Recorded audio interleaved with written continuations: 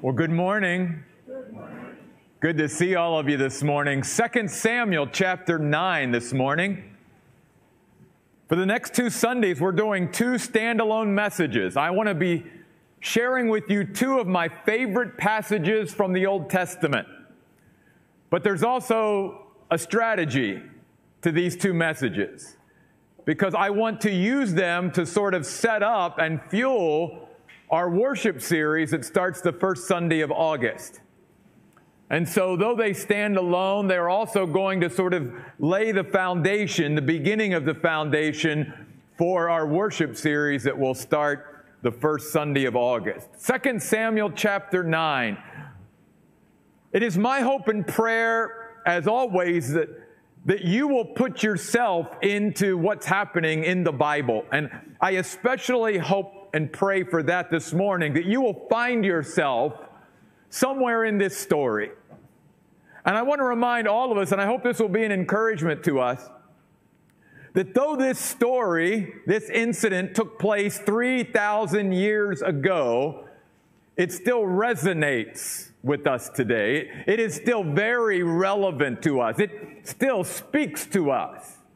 And the reason that should be an encouragement to us is when you and I are part of and do the will of God, everything that we do in the will of God remains forever and is always relevant.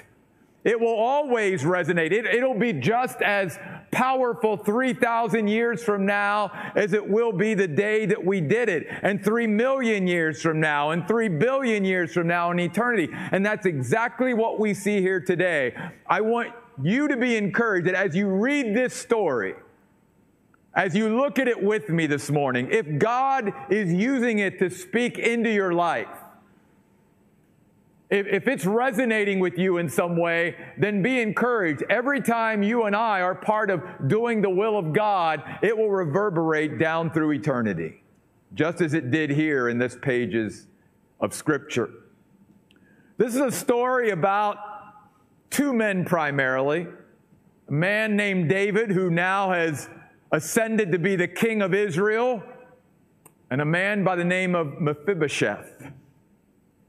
And so I'd like you to look at this with me this morning, and we're just going to go down through the first 13 verses of this chapter.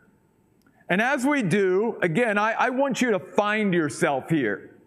Maybe it will be in seeing yourself in David, and I hope that's true for all of us. I hope that what we see in David here, that will be in our lives. In fact, that will be the way we treat others, and it will be a growing sort of quality that we have in our lives to be like David was in this passage. We also may see ourselves in a man by the name of Mephibosheth. And I hope that God will speak to us through him as well, and through the circumstances that we see play out here. So let's just sort of get into this morning. 2 Samuel chapter 9. Then David asked, the king of Israel, "Is anyone still left from the family of Saul?" Now, let's stop there. Saul was the king of Israel at one time. The king who tried 7 times to murder David. So normally, if a king who's now ascended to that position is asking, is there anybody left in that family, he's not asking it for a good reason. He's asking it so that they might find out who any of those family members are and literally slaughter them so that there are no rivals alive that might cause problems in the kingdom later on. But that's not the purpose that David had. That's not his heart. And I want us to be challenged and sort of emboldened by that as well, that no matter all that David had been through up to this point in his life, if you know the story of David, how he was protected by God all those times that Saul tried to murder him, how he was on the run for his life many times and away from home, all of that. did not destroy the tenderness of his heart towards others. That is a good reminder to us that, again, our circumstances and what we go through doesn't have to define us. It doesn't have to change who we are fundamentally, especially with the Lord. That we can go through all that and still be a person of tenderness and kindness and goodness, even though maybe that has not been shown to us at all times throughout our life. So David asks, is anyone still left from the family of Saul so that I may extend kindness, favor, goodness to him? And then notice, for the sake of Jonathan. Extend kindness? This person is in some way, if there is anybody left, they're related to the one who tried to kill you 7 times. Now you want to extend kindness? You want to extend favor? You want to extend some kind of goodness towards this person? Yeah, that's why David's asking. And then David qualifies it. He says, I'm doing this not only because obviously he loves the Lord, but because at one time he had a very special friend in his life, a man by the name of Jonathan. And if you know the story of David and Jonathan, you know what a unique relationship they had. In fact, I think it points out to us that even in the Bible, this may be the only reference to this kind of friendship that you find in the Bible. That's how rare it is. Where 2 non-family members, 2 human beings that are simply brought together as friends, have their hearts knit together in such a way, they have such a unique connection and bond that there's just something very special about that friendship. In fact, Jonathan even told David while he was alive that I love you, David, more than my own life. It's one thing for family members to feel that way about each other, but for friends to have that kind of kindred spirit, that kind of connection, that kind of alignment of hearts, that kind of bond is very, very rare. And then later on, after Jonathan passes away, David says, the relationship that I had with Jonathan was so special, it was unlike any other relationship I ever had in my life. All I can say is if you ever come across a friendship like that, a relationship like that in your life, thank God for it and thank God for them. Because that kind of friendship, that kind of bond, that kind of connection, that kind of kindred spirit, especially between 2 non-family members, is very rare, and it is a treasure in our lives that we should cherish. That's the kind of relationship that David had with Jonathan. And so therefore, because he always had Jonathan on his heart, that even after Jonathan had passed away and went to heaven, Jonathan was something that was still there. Jonathan and his relationship was still influencing David, still making an impact on David long after he had went to be in heaven. It reminds us of the principle in the Bible that was said of even Abel in the book of Hebrews, that though he is dead, he still speaks. And it reminds us that you and I can have such a relationship with others. We can have such a bond with others, such a connection with others, such an influence and impact on others or them on us, that even after Jesus takes us or them to heaven, they're still influencing and impacting our lives. The words that they said to us, the way we did life together is still influencing us long after they go to be with Jesus or we go to be with Jesus. That's the kind of, and that's why he says, I want to extend kindness, not so much because I'll even know who this family member is, if there even is one, but because for the sake of Jonathan.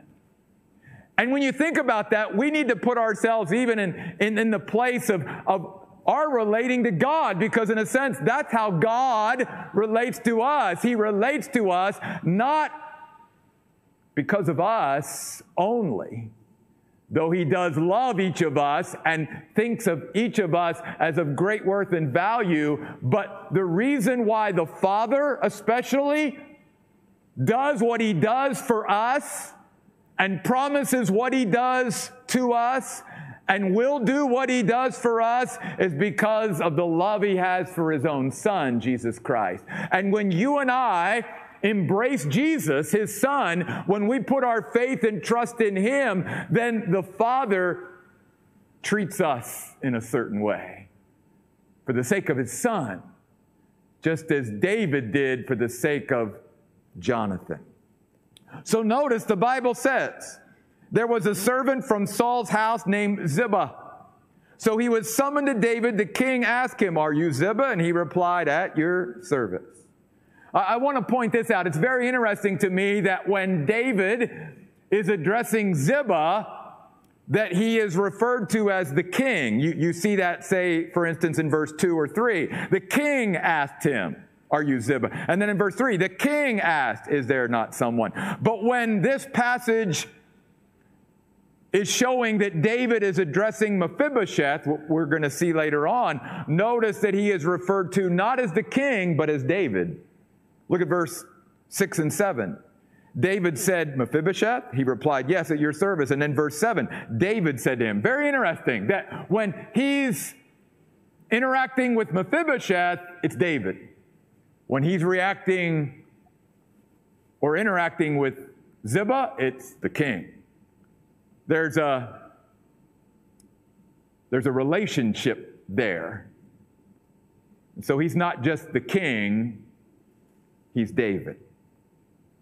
And notice, King David says in verse 3, "Is there not someone left from Saul's family that I may extend?" Now notice, in verse 1, it was extend kindness. Now he says extend God's kindness. God's kind of kindness to him. And that is a reminder to us that before you and I can extend God-like anything to others, we must first receive it and embrace it ourselves.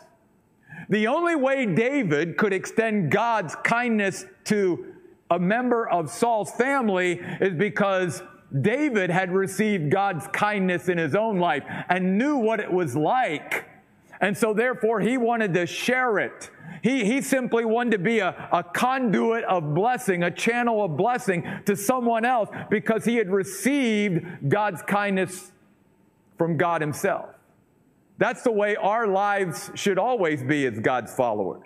That we receive God's love for us, therefore we can share God's kind of love to others. We receive God's grace, therefore we extend God's grace to others. We receive God's goodness and kindness into our lives, therefore we can extend it to others. The only way you and I can reach out and extend God-like qualities to others is by receiving them and embracing them ourselves.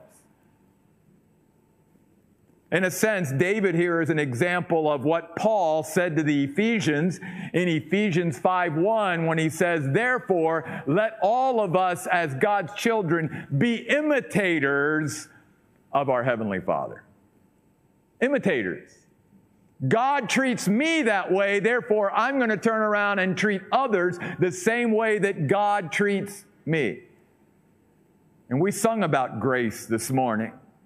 It's not because this member of Saul's family maybe deserved to be treated this way, but that's not how God treats us. That's not how David learned that God treated him.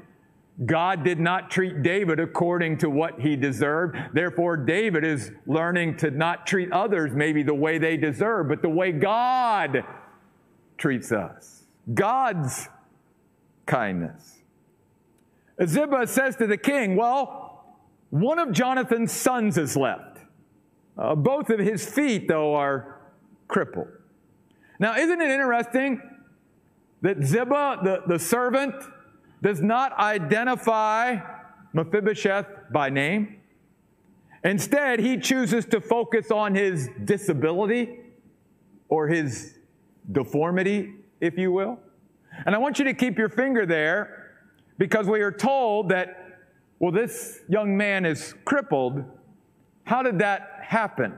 Keep your finger in 2 Samuel chapter 9 and just go back a few chapters to 2 Samuel chapter 4 and verse 4. Here is where we find out how that happened. He wasn't born that way. It says in 2 Samuel chapter 4, verse 4, now Saul's son Jonathan had a son who was crippled in both feet. He was 5 years old when the news about Saul and Jonathan arrived from Jezreel. What news was that? That Saul, his grandfather, and Jonathan, his father, had been killed in battle. And the enemy who killed his grandfather and father were coming towards him. And so the nurse, obviously, is in distress and wants to, pick up this little 5-year-old and begin to run. And the Bible says when she picked him up and fled in some way in her haste to get away, he fell and was injured. And that's how he became crippled. And Mephibosheth was his name. So go back to 2 Samuel chapter 9, verse 3. Two things. First of all, I hope you can see yourself, though, in Mephibosheth in this sense. We are all broken in some way. Every last one of us. We may not have a physical disability in a sense like Mephibosheth, but all of us before the Lord in some way are spiritually, emotionally, and physically broken. And we need someone to put us back together and to restore us. We sung about that this morning. But something else important here, and you don't find this out until a little bit later on, but I want to skip ahead and then we'll go back. If you look at verse 8 of 2 Samuel chapter 9, when Mephibosheth is before David, as they're conversing, Mephibosheth bows and says, "Of what importance am I, your servant, that you would show regard for a dead dog like me?"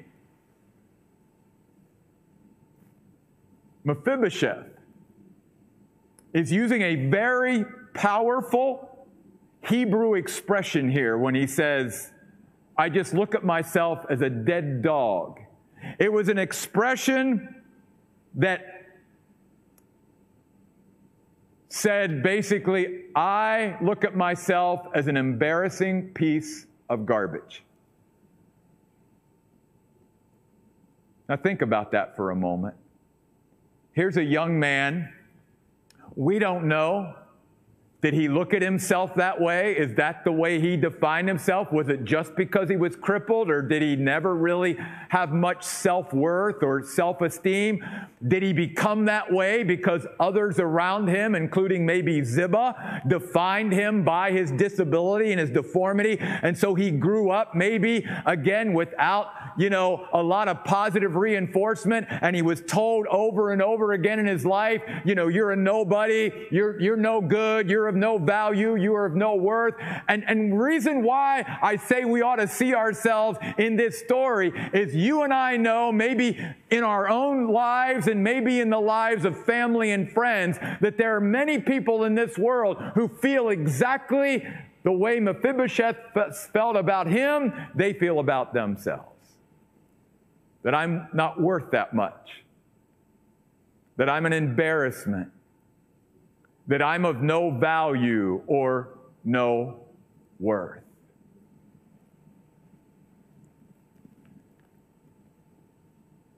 We're all broken in some way.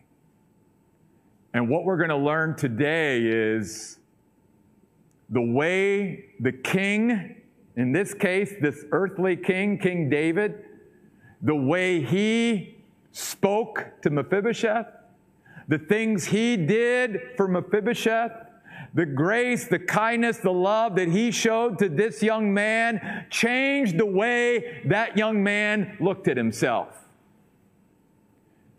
And I would say to us today, We need to let our King, the King of Kings, speak into our life. And instead of us defining who we are and letting others define who we are, we need to let the King of Kings and Lord of Lords be the one who defines who we are and what value and worth we are to Him. Just like Mephibosheth had to learn in this passage of Scripture. Notice then in verse 4, King David asked Ziba, "Where is he?" Ziba told the king, "He's at the house of Machir, son of Ammiel, in Lodabar." Now notice something else here where David is being like God, and that is he is seeking out this young man. God did not wait for us to come to Him. The Bible says we love Him because He first loved us. God initiated this relationship. If He'd have waited on us, we'd have never got there. He reached out to us, just as David is reaching out to this young man.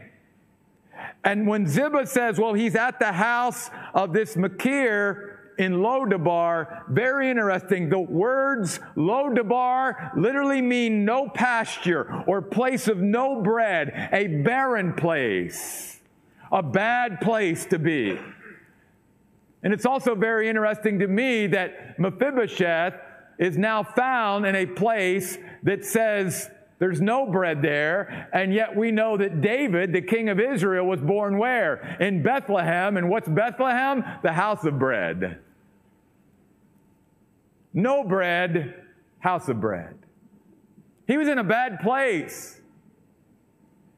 And David is going to call Mephibosheth out of Lodabar and bring him to another place. For some of you today, it's time to get out of Lodabar. It's time to get out of that bad place that you find yourself in right now. That place that God does not want you to stay or be at. A place of no pasture, no refreshment, no encouragement, no bread, no spiritual nourishment. God wants to bring you out of Lodabar and bring you in to His plenty. So King David, verse 5, had him brought from the house of Machir, son of Ammiel, and Lodabar. And don't miss this. This is very important. Notice David in verse 5 did not simply send for Mephibosheth. No, David made a way for him and provided the means for him to come to him. It wasn't like David said, "Hey, Mephibosheth, if you're over there, get on your crutches and make your way over here on your crippled feet. And when you get here, you get here." No. The Bible says David provided the way. David made a way. And I'm so thankful that when God found each of us in our place of Lodabar, where we were away from God, and we were not in a good place, and we were in a place of no pasture, that God, through His Son Jesus Christ, provided a way and made a way for us to come back to Him. For we were not redeemed with corruptible things like silver and gold from our vain manner of life, but we were bought with the precious blood of Jesus Christ, a lamb without spot and blemish. And God made a way for us to come back. That's what's happening here.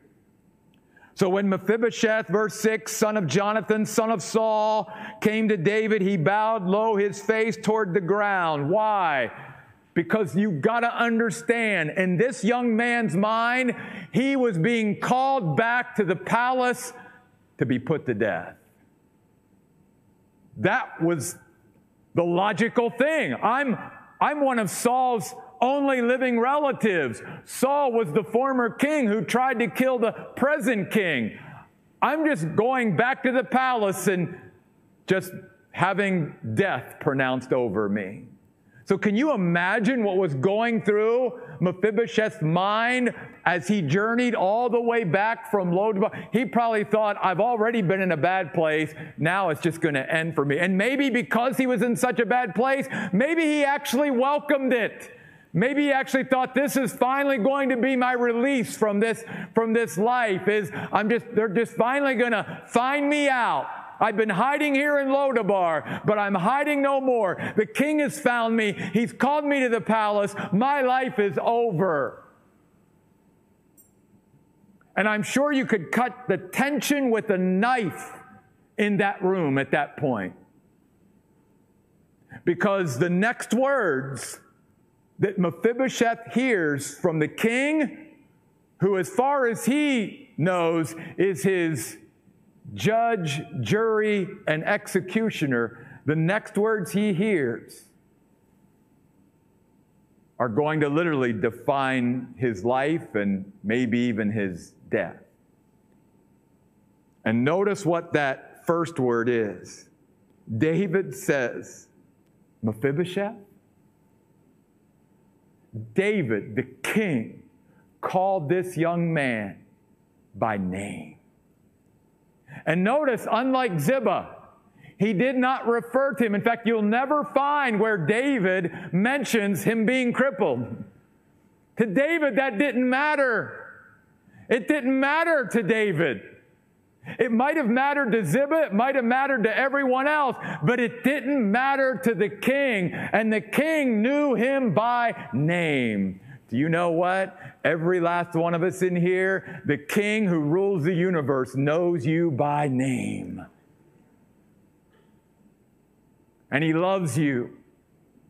In fact, he knows every detail about our lives, which is why Jesus said things like, God even knows how many hairs you have on your head. Now, for me, he would have to go another direction, but God still knows us intimately.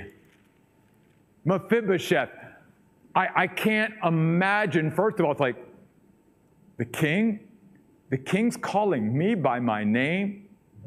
And all I can tell you is look forward to that, because one day, if you know the Lord Jesus is your Savior, when you and I go to stand before Him in heaven, He's going to look us right in the eyes with His eyes full of love for us, and He's going to call us by name too. Don't ever forget, the King knows your name. And of course, he replies, yes, at your service. There is a humility with Mephibosheth. He certainly does know his place. I'm standing before the king. But David said to him, and again, try to put yourself in the place of this young man. He's thinking, okay, he knows my name, but next, here it comes. Here comes my sentence. Here comes the pronouncement of my death, because I just have the unfortunate, relationship with Saul. I'm his grandson. And David says, don't be afraid. Notice how quickly David seeks to quiet Mephibosheth's anxious heart. God does the same thing with us. Over and over again throughout His Word and through His Spirit in our lives, He tells His children, don't be afraid. I've got you. I'm the king. And I rule over the universe. And I am coming into your life, speaking into your life, because I want to still your anxious heart and quiet it. Maybe that's what God wants to do with some here today. And then David goes on to remove all doubts and fears from Mephibosheth and says, I will certainly extend kindness to you for the sake of your father. Wow. It doesn't stop there. If you go over to the end of verse 11, it talks about, and we're going to get to this in a moment, that Mephibosheth was a regular guest at David's table, just as though he were one of the king's sons. I personally believe that David adopted Mephibosheth as his own son. Every last one of us that knows the Lord as our Savior, the Bible teaches that we have been adopted into the family of God. And that's why we can be so thankful that we are God's children. Not because of anything we've done, but simply because we trusted in what the Son of God, Jesus Christ, did for us. And therefore, God says, you are now my son or my daughter, and I will treat you like one. But notice the inheritance, the restoration and the reward that David gives to Jonathan as well. Back in verse 7, he says, I will certainly extend kindness to you for the sake of Jonathan your father, and I will give back to you all the land that belonged to your grandfather Saul. Now, let's stop for a moment. Given that Saul was one time the king of Israel, this is no small gift that he's given Mephibosheth. It's almost like, think about it. Mephibosheth was this young man who was living in Lodabar in poverty with basically nothing, and now he's being given all the land that his grandfather ever owned as the king of Israel. You and I have been given an inheritance through Jesus Christ our Lord. Do you know that? The Bible says we have an inheritance awaiting us in glory, reserved for each of us, unfading, incorruptible, never fading away, not being damaged, nothing. No one can touch our inheritance, and that God is restoring us out of our brokenness and rewarding us and bringing us back, because only God can do that. And David, in a sense, standing in the place of God, was doing that for this young man, Mephibosheth. Do you see what's happening here? It is a reminder to each of us about the power of one life. And I hope that will be an encouragement to you, that God can use you just like He did David to totally change someone else's life, to come into their life and totally change the way they look at themselves and even maybe the trajectory of their own life. God can use one, just like He did David. And God may want to use you in someone else's life. Maybe God has used someone else in your life to be that same kind of person. That when they came into your life was never the same again. You will go out into eternity always looking back that that one person had such a profound and significant impact upon your life, and you will never be the same again. That's what was happening here. That was the dynamic. And then I love this. He also says, and you, Mephibosheth, verse 7, will be a regular guest at my table. This is an invitation from the king to dine with him, not just occasionally, not just one day, but every day for the rest of his life. That's what regular guest meant. That Mephibosheth, think about it, was going to be able to sit at the king's table with the king every day for the rest of his life. I will submit to us that when you and I become children of God, when we become born-again Christians, Jesus Christ, the King of Kings and Lord of Lords, invites us to come and dine with Him every day for the rest of our lives. We are able to sit at the King's table and be nourished and refreshed.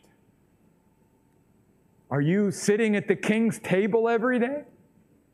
You and I have that privilege. We have that opportunity, but I dare say so many Christians live their life and never take advantage in the right way of sitting at the table of the King. In fact, this is so significant that notice it's repeated 4 times in this chapter. It starts in verse 7, a regular guest at my table. Then he's talking to David, the king, to Ziba, sort of reminding him, here's what I want done for Mephibosheth. And notice in verse 10, he says, and by the way, Mephibosheth, he's going to be a regular guest at my table. Verse 11, the narrator, who I think is Samuel here, is saying, oh, by the way, Mephibosheth was a regular guest at David's table. And then finally, the fourth time, verse 13, he was a regular guest at the king's table. Think about the transformation here. You have a young man who always saw himself as an embarrassing piece of garbage, who was living in Lodabar, a place of poverty, with nothing to say for his name. And now, look at how his life has changed. He's now living in a place of plenty in the presence of the King of Israel. And God wants to see us to see ourselves in this passage as well.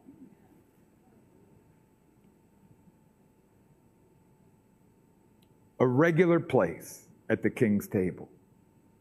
By the way, two more things and then we'll wrap it up. Notice in verse 12, Mephibosheth at this point was not a little child, not a little boy. He was a young man. He had a son himself. And his son's name was Micah. You probably recognize that because that's one of the Old Testament prophets. You just add the H. And what does Micah's name mean? Who is like God? And I think that's one of the reasons why the Lord led me, even though this is one of my favorite passages anyway in the Old Testament, to set up our worship series. Because when you begin to think about who is like God, and you begin to think about the way David treated Mephibosheth, and then if you go, but that's the way God treated me. He didn't wait for me to come to him. He came looking for me. He extended his grace and goodness and favor and kindness to me, even though I did not deserve it. And even though I was broken, he never defined me by my brokenness. He always said, I love you and you are of great value and worth to me. I will make a way for you to come back to me. I will adopt you into my family as one of my children. I will restore you and reward you and give you an inheritance in glory, and I will make you a regular guest at my table every day. Who is like our God?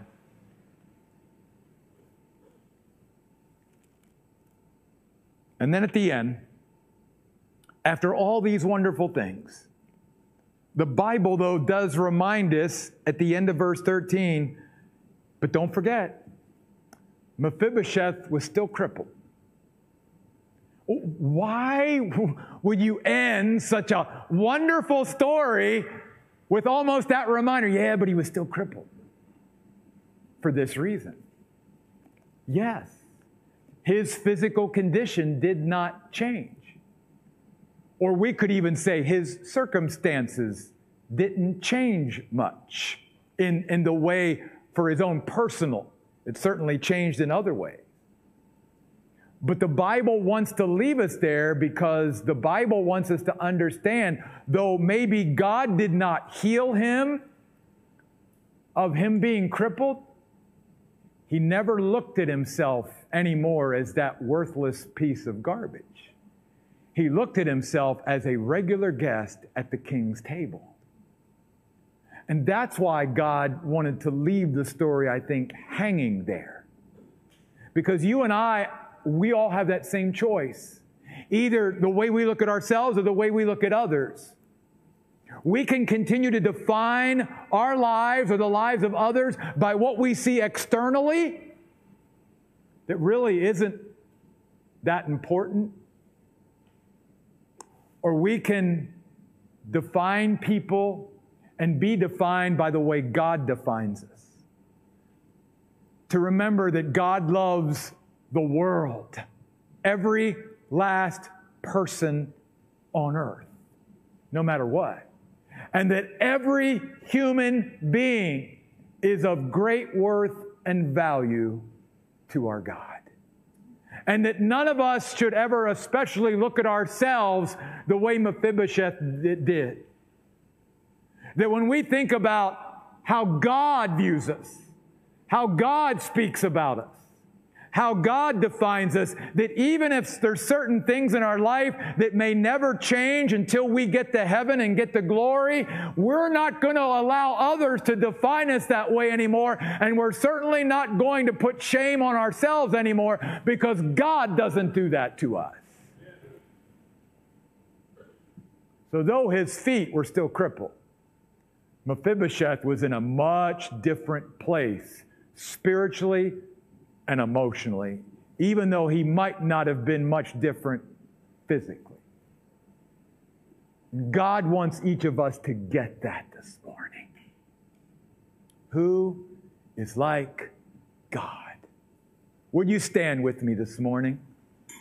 As we stand and close this morning, listen, the song we're about to sing, I just picture a waterfall just coming down from heaven, from the heart of our God, and just being drenched in the waterfall of God's love and grace and mercy and favor and kindness and goodness. And so I'm just hoping today that God has moved in this place, and that each of us will sort of just lift ourselves up and just let God's waterfall of grace and love and mercy and kindness and goodness just fall upon us today. Because before you and I can extend anything like God to others, we've got to receive it and embrace it for ourselves. So I think God wants us to go out of this place and make a difference positively in other people's lives. But before we can do that, we've got to take it in. So would you take it in with me? And maybe even during this song, you just want to lift up your hands and lift up your arms to the Lord and say, Lord, just fall on me, Lord. Just pour out your waterfall upon me, God. And let me take you in this morning. God, we thank you for who you are. That even when you found us broken and in our own Lodabar place, God, you made a way for us to come to you. You adopt us as your children. You give us an inheritance in glory. And you make us a regular guest at your table every day. Oh, God, may we realize who we are, God, today. May what the King thinks of us and says about us change us forever, Lord. These things we pray in His name. Amen.